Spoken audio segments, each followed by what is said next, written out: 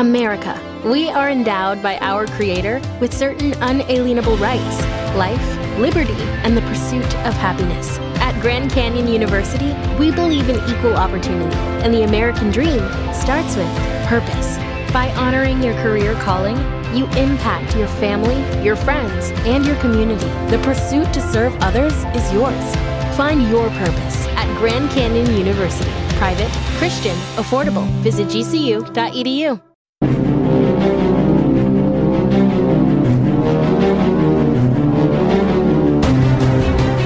We came across these bright red splashes of blood on the snow.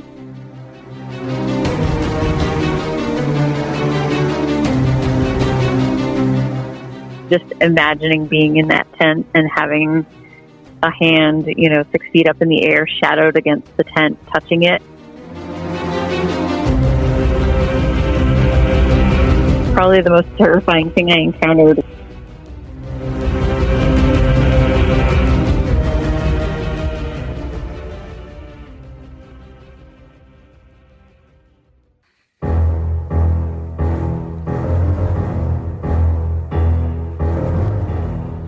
This is the Cryptic Creatures Podcast. I am Brian, and with me as always is my co-host Todd. What's going on, buddy? Hey, man. I'm just getting ready for this show and getting excited about talking to our guest tonight. How you doing? I know. Sounds like a good one. I'm doing good, man. Doing good. I'm ready. Me too. We're bringing Michelle on. She's written a couple books and owns a bookstore in Portland, Maine. And going to talk about Bigfoot. Yep, I'm excited about that. I read her book. You read a little bit of her book. It's going to be good to talk to her and pick her brain on the whole writing process and the people she talked to and everything. Right, exactly. And she actually went to these people's houses and spoke to them one-on-one. So it's kind of cool how she put this together. So yeah, let's not waste any more time. Let's bring her on. Ready? Heck no, let's get her. All right, here we go. Hey, Michelle, how's it going? It's going great. How's it going with you? Good, we're good. Thanks for coming on. Good. Yeah, we're excited you're here. Yeah, I'm excited to be talking to you guys finally. Yeah. I know. We set this up a while ago, so I'm glad we finally got to connect. Right. So for the audience, Michelle, you have a bookstore and have written a couple books, and you reside in Portland, Maine. Yep, that's correct. One of your books is called Bigfoot in Maine, which I've read, and Brian has read as well. That's right. I got it sitting right here beside me, as a matter of fact. Right. He has a copy. So what made you start getting interested in writing books and being an author and having a place there in Portland, Maine?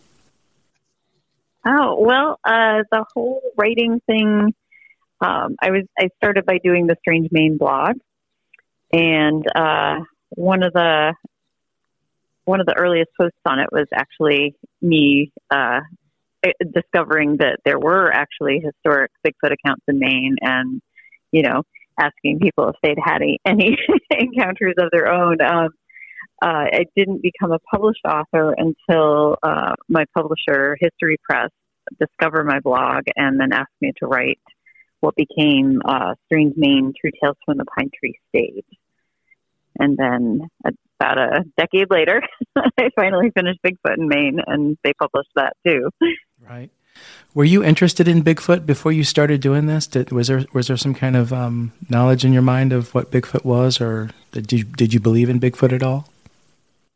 I've always been curious about Bigfoot. When I was a kid, I would spend, part of my time in the library looking through all the unexplained mysteries type books. So I was definitely, had read voraciously on UFOs and the Loch Ness Monster and Bigfoot. But I didn't ever think that I would have any chance of encountering one or talking to people who had encountered a Bigfoot. That's all been kind of a recent development that my 10-year-old self would have been very surprised about. Reading your book, the thing I liked about it is that you tried to make personal contact with these individuals. I believe you did with most of them, which is really neat. Just instead of calling on the phone and talking to them one-on-one like that, you actually made the effort to get out to their area and talk to these people in person, right? Yeah, I did whenever that was possible. And even when that wasn't possible, I tried to personally visit the locations of their encounters so that I had a better sense of the area. And not everybody was all very excited to talk to you, though, right? I definitely had a few people that I approached that I either never heard back from or they changed their minds about talking to me. They decided they didn't want to talk to anybody, even though they had originally kind of put up a flare and reached out. So, yeah. Yeah, we get that too. We get people. Yeah, we get that a lot. That say they'll come and talk, and then they kind of back out, which is understandable. A lot of people don't want to go through or relive these encounters honestly and talk about it right out loud. So, yeah, it's one of those life-changing things, and talking to somebody and going on record about it kind of opens you up to a whole other realm of issues. And so, yeah, when somebody decides they don't want to talk, I totally understand. So, what was the neatest part about writing that book, the Bigfoot in Maine book that you did? What was the most fun about it for you? Well, it was a great excuse to poke around in corners of Maine I hadn't been to before, didn't know much about. But honestly, I was surprised by the end how many people had talked to me and how many different stories I heard. So, I think it was just that alone made it worth, working all those years on the book. Was that when I first started the book, I didn't expect to have 20 plus people who would be willing to talk to me and answer my questions and tell me all about what happened to them. So I would think that was probably the most exciting result, besides the fact that there were that many people who had experiences in Maine, which is, it's always a big question mark. Are they really out there? Are people really encountering them? And apparently in Maine, the answer is yes.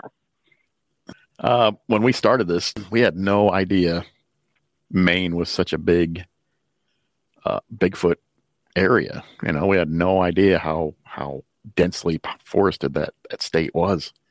We really didn't know much about Maine, actually. And then we started talking to a couple of people out there and started to research into it more. And then we found you, and it's just crazy how much it is out there. Yeah, and you guys talked to Mike Vachon, right? Yes, we did. Yeah. Yeah, because he kind of comes up in it because his uncle has been doing it for years. So he's got a whole history behind him of unmistakable activity and encounters. Yeah, we talked to Michael. We talked to Janelle too. I noticed that you had done a little part on Janelle's, actually a big part on Janelle's story. Yeah. She's her family's stories are epic, and that whole community that she's continuing to collect information from is just rife with activity even today. How did you come across getting in touch with these people, or how did you get a list of the people that had these encounters?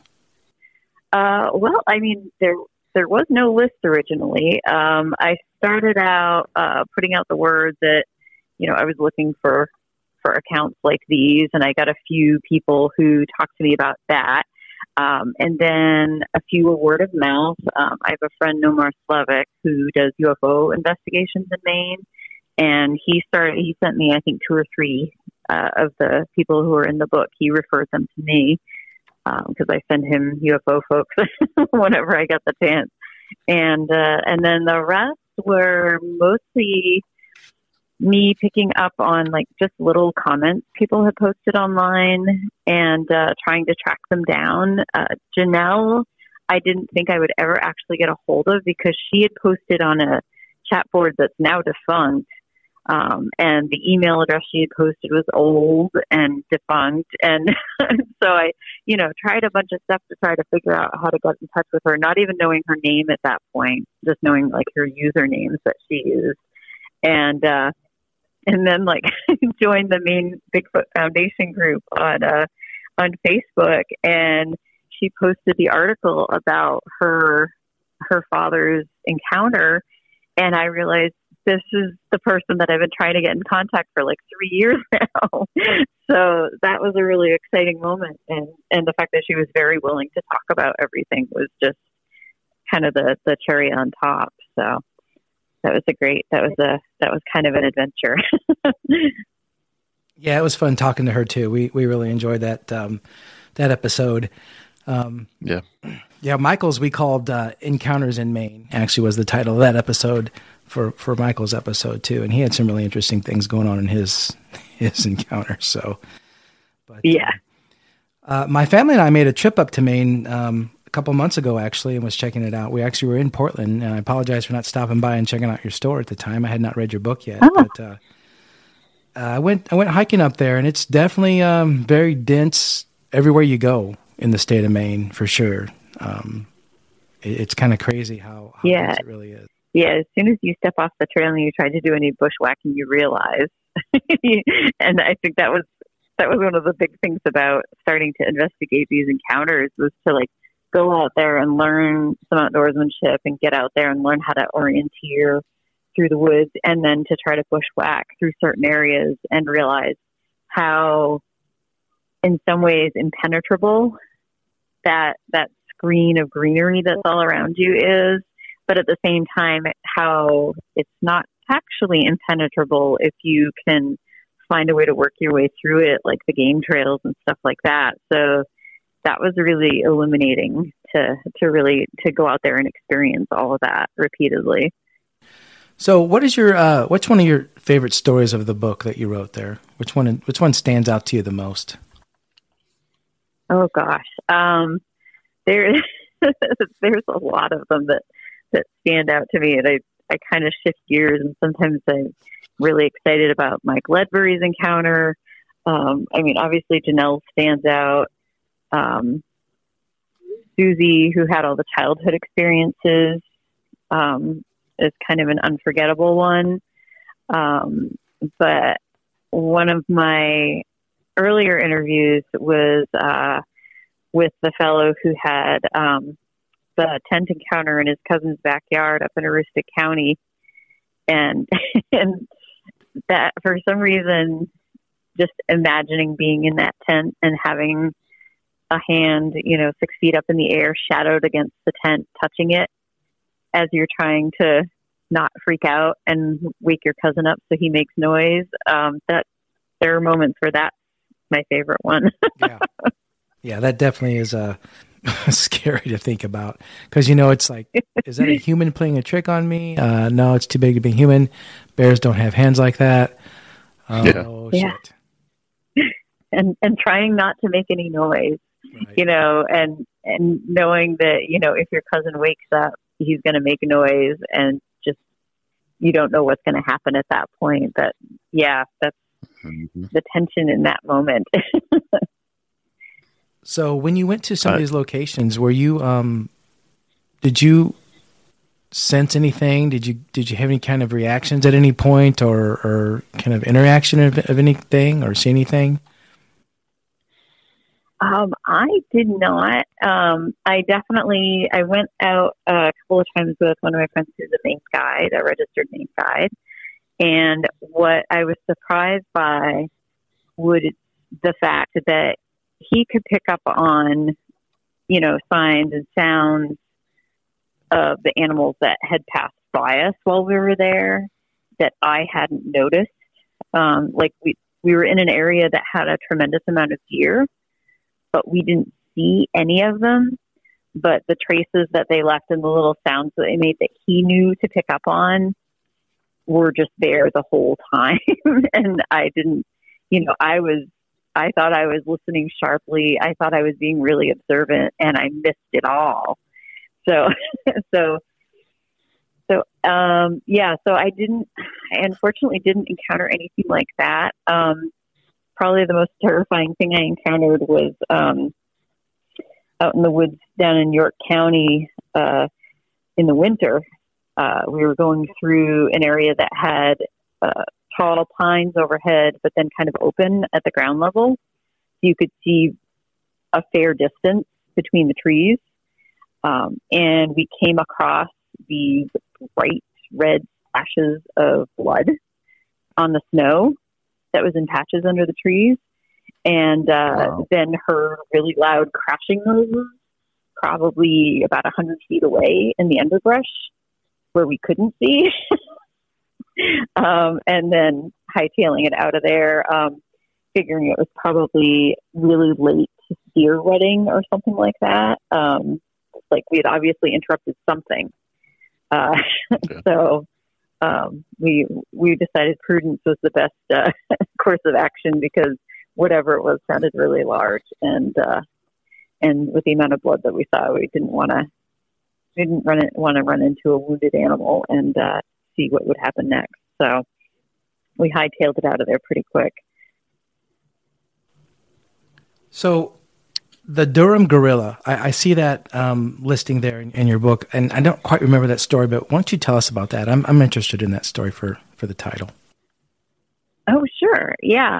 The Durham gorilla is probably Maine's most famous Bigfoot story, and it happened, in kind of high Bigfoot season in 1973 along the town line between the two towns of Durham and Brunswick. A group of kids was out biking summer vacation, like late June, late July. At any rate, they were out biking. There wasn't much else to do out there, so they spent a lot of their time just biking around on these long, curving country roads under the trees. And Tamara had gotten ahead of the other kids because her friend that she was, having a sleepover and everything with, had her two younger brothers with her, and they, of course, smaller bikes, smaller legs, not as fast, and so she had to hang back with them while Tamara had gotten way ahead of them, probably about a quarter mile from the way I figured it from looking at it on the map. And she could still hear them in the distance, but she couldn't see them anymore because of the curve in the road. So she stopped at the top of this little hill and looked into the forest as she was standing there waiting, killing time. And there was something looking back at her, something about her height, covered in dark hair, with these green eyes that seemed to almost glow in the dimness of under the tree canopy. And so she and this creature just stared at each other, just, astonished. I think both of it, the impression she got was that they were both astonished at what they were seeing and very curious. She thought the creature was probably about her age. She kind of just got that impression from it, that it was a juvenile like she was. And they just stood there staring at each other probably for less than 5 minutes, I would have guessed. And she had totally forgotten that the other kids were coming up behind her, which they eventually did. And her friend Lois saw what she was looking at and shrieked, toppled off her bike. There was a whole brouhaha. And of course, the creature was immediately pivoted and took off into the woods, disappeared. And there was just, at that point on, basically mayhem.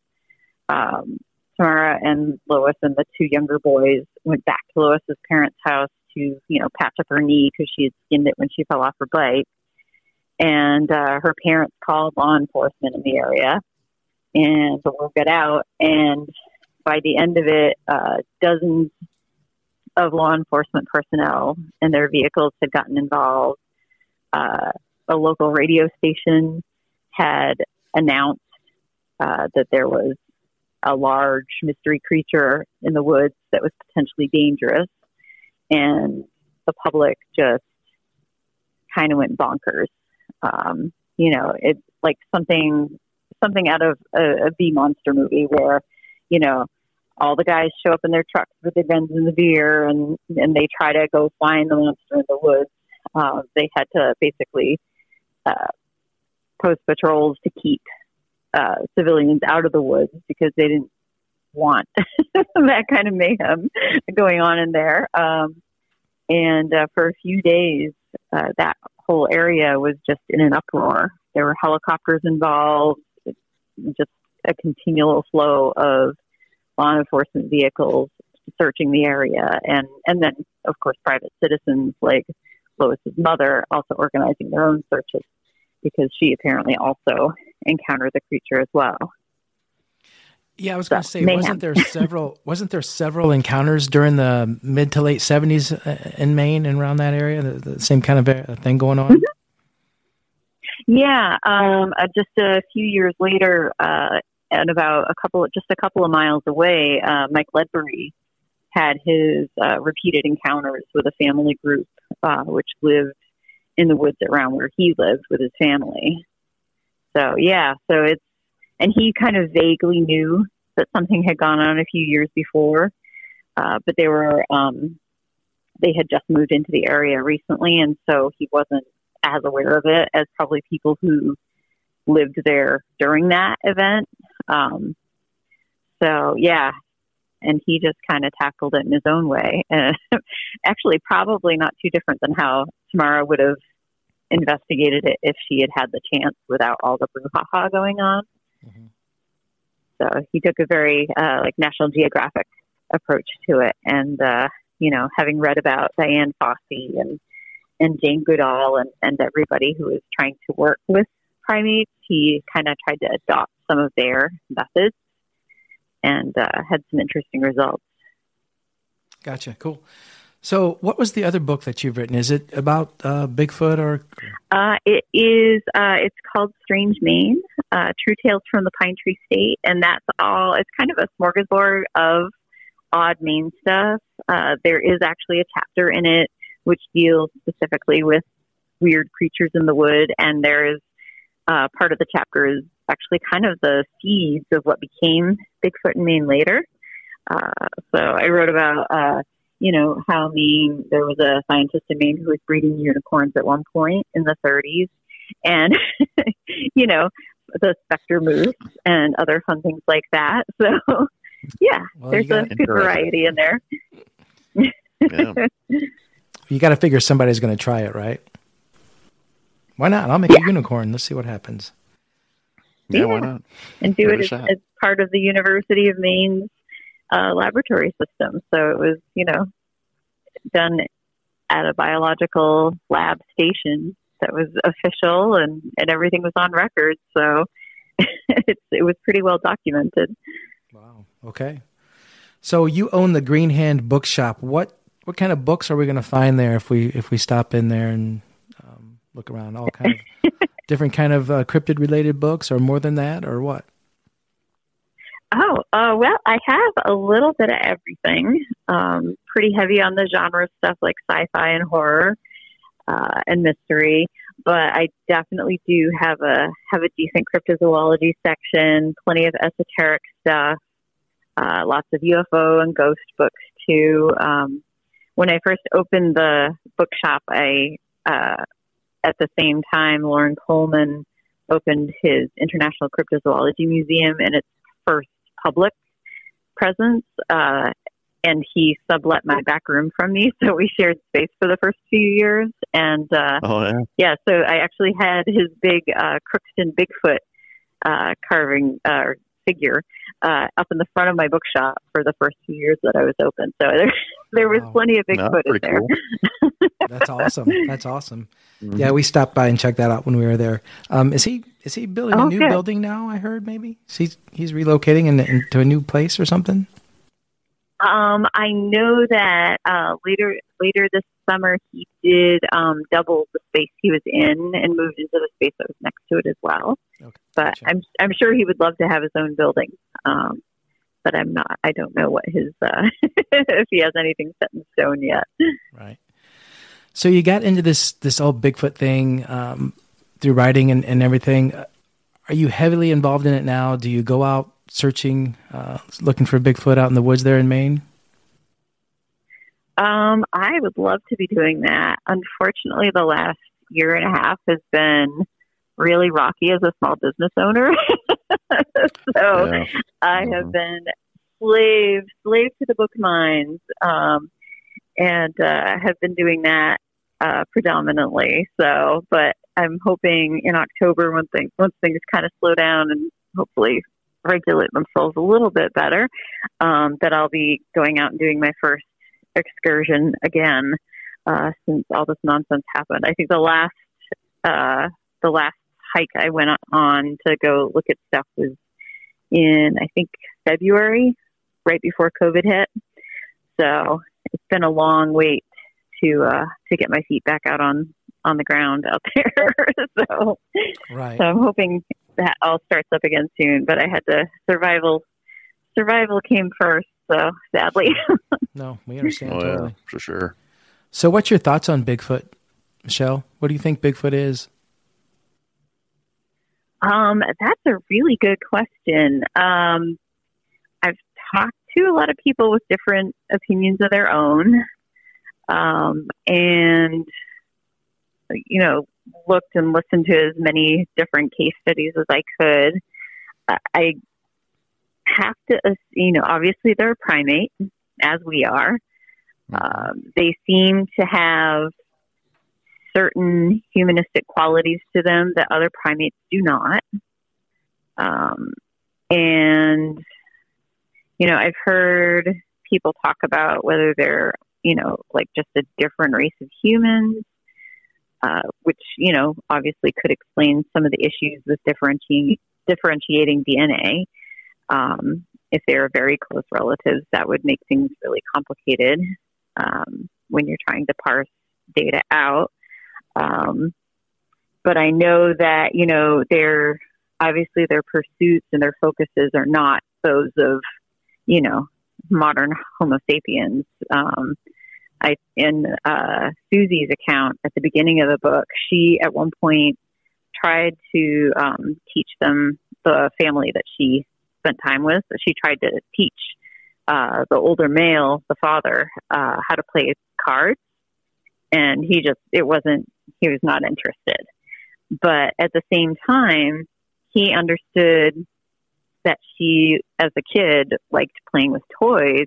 And so if he found like an abandoned Tonka truck out in the woods, he would bring it to her because he knew that she would enjoy it.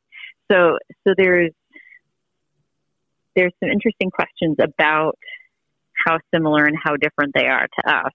And it seems like they're definitely closer in nature than a lot of other primates. So I think, right. One of the reasons people kind of push and pull so much with the existence of Bigfoot is because, if and when we prove their existence, there are going to be a lot of big questions and a lot of, philosophical upheaval that's going to happen, and it's going to be tough for people to deal with. And I think that's at the heart of a lot of the controversy, is because everybody knows this is a big deal, whatever it is. Yeah, I agree. So on that note, then why do you think Bigfoot hasn't been proven that it is existence? That is something that I, like many others, have, really struggled with. Given they're very elusive, they're very skilled at avoiding human contact.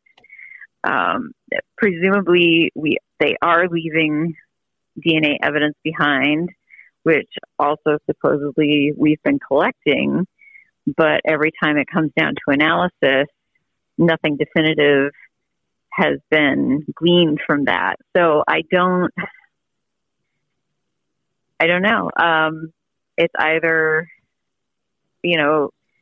really poor collection of evidence or poor data to compare it to identify it, or things get fumbled on purpose. I don't know. It's one of those circular logic things where you just go in circles and there's no good answer. And so all you can do is, like the folks that at Maine Bigfoot Foundation keep trying to do, is figure out how can we get samples and how can we keep them uncompromised and get them analyzed legitimately and, try to take those steps. And there's a lot that's tied up in that. And especially since the majority of the people who are trying to pursue that don't have scientific training. They're just trying to do the best they can based on common sense and what they are working with for equipment. So I don't know.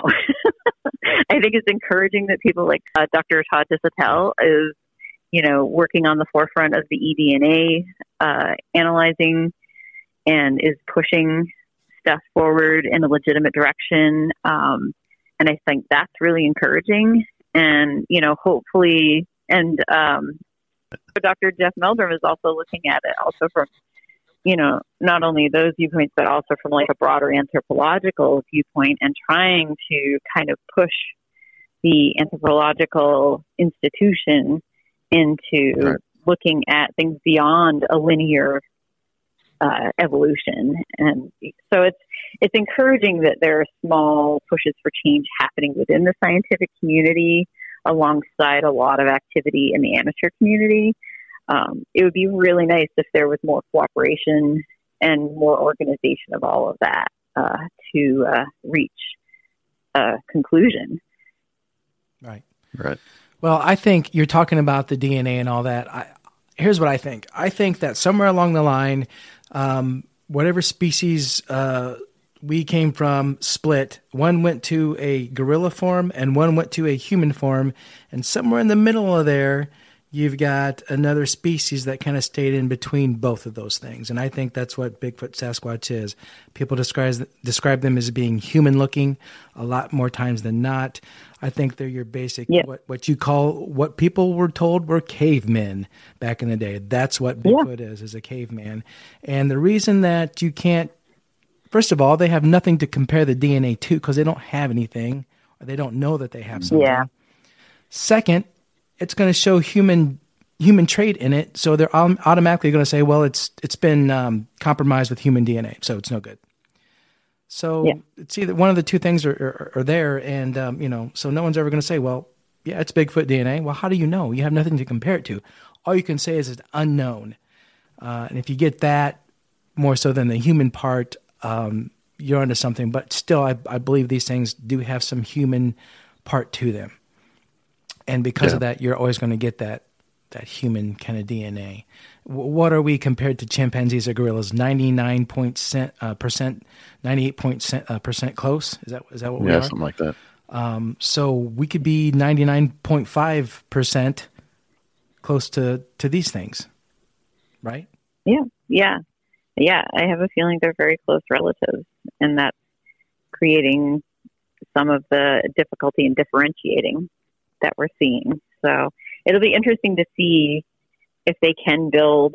I know that there are some, I think, like the Olympic group and a few others that are trying to do really hardcore analysis and collecting samples. It would be nice to see eventually if a database is built up well enough that we have a comparison point just from all the combined data that allows them to start saying, well, wait a minute, all this stuff that was inconclusive all matches itself.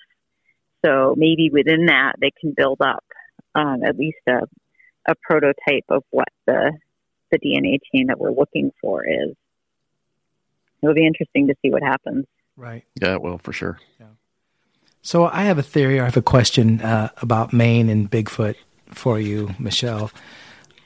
I go a lot on the BFRO website, which talks about, when people report their encounters to the BFRO, they pinpoint it and show it on the map and whatnot. And surprisingly, Maine doesn't have a lot of them, as many as I expected them to have. So my question is, do you think it's just because there's really not a lot of Bigfoot in Maine? Or do you think that so many people are seeing them, they just don't report them anymore? Or they're just like, well, yeah, I saw a Bigfoot, whatever. I mean, is it that, do you think it's the population could be that dense up there? Well, I think it's pretty complicated. I think that it's not because there aren't encounters and sightings here. That is clearly, the BFRO totals that they post on their site are not reflective of the activity in Maine. And I think that for multiple reasons. There are reports, a lot of reports, especially since Finding Bigfoot started airing. I don't know if you've ever looked at the difference between the sequential numbering on their reports from before Finding Bigfoot came out compared to now. They received tens of thousands of reports once Finding Bigfoot started airing. And so there's a lot of stuff that hasn't been processed and is not publicly listed on the site. Okay. That has been reported to them. That's what I thought. I just wanted to confirm. Yeah. And the other complication is that there are people like Janelle and other people that I talked to who did report it to the BFRO and either never heard anything back or found the response to be either dismissive or distracted or, not what they were looking for at all. And I think word kind of spread that the BFRO was not necessarily to be trusted with this kind of information. And especially when they started doing paid expeditions in Maine, which were predominantly out-of-state people coming in and paying the BFRO to camp with them on these expeditions. I think that soured the pot a little further. Yeah, so, and Mainers tend to keep things to themselves anyways, and so I think it's a combination of a lot of factors. But I can guarantee you. Yeah, and I'm not promoting BFRO at all. It's just one of the sites you can use to go look and see activity. But I knew when I saw that, I'm like, this has to be where people just aren't reporting it. Yeah. They're not reporting it. Yeah. And they do have some really good people who are volunteering with them as regional reps, but not everybody is great. I know they have one guy who doesn't live in Maine but handles some of the Maine reports, and he's great. But he hasn't been there forever, and his predecessors, I think, probably some of his predecessors set a low bar. Right. So there are really dedicated people that work with BFRO, but they're individuals working within a very large group of people. So it's it's difficult to generalize, but I can definitely tell you that the number of Maine reports on the BFRO site is not the actual number of encounters and sightings, for sure. I believe you. Yeah, I believe it. So, do you think it's going to take a body to prove Bigfoot exists? And are you? I don't want to put you on the spot, but do you think it's right to kill one to make that happen? Grand Canyon University's RN to BSN online degree program makes earning your bachelor's in nursing possible.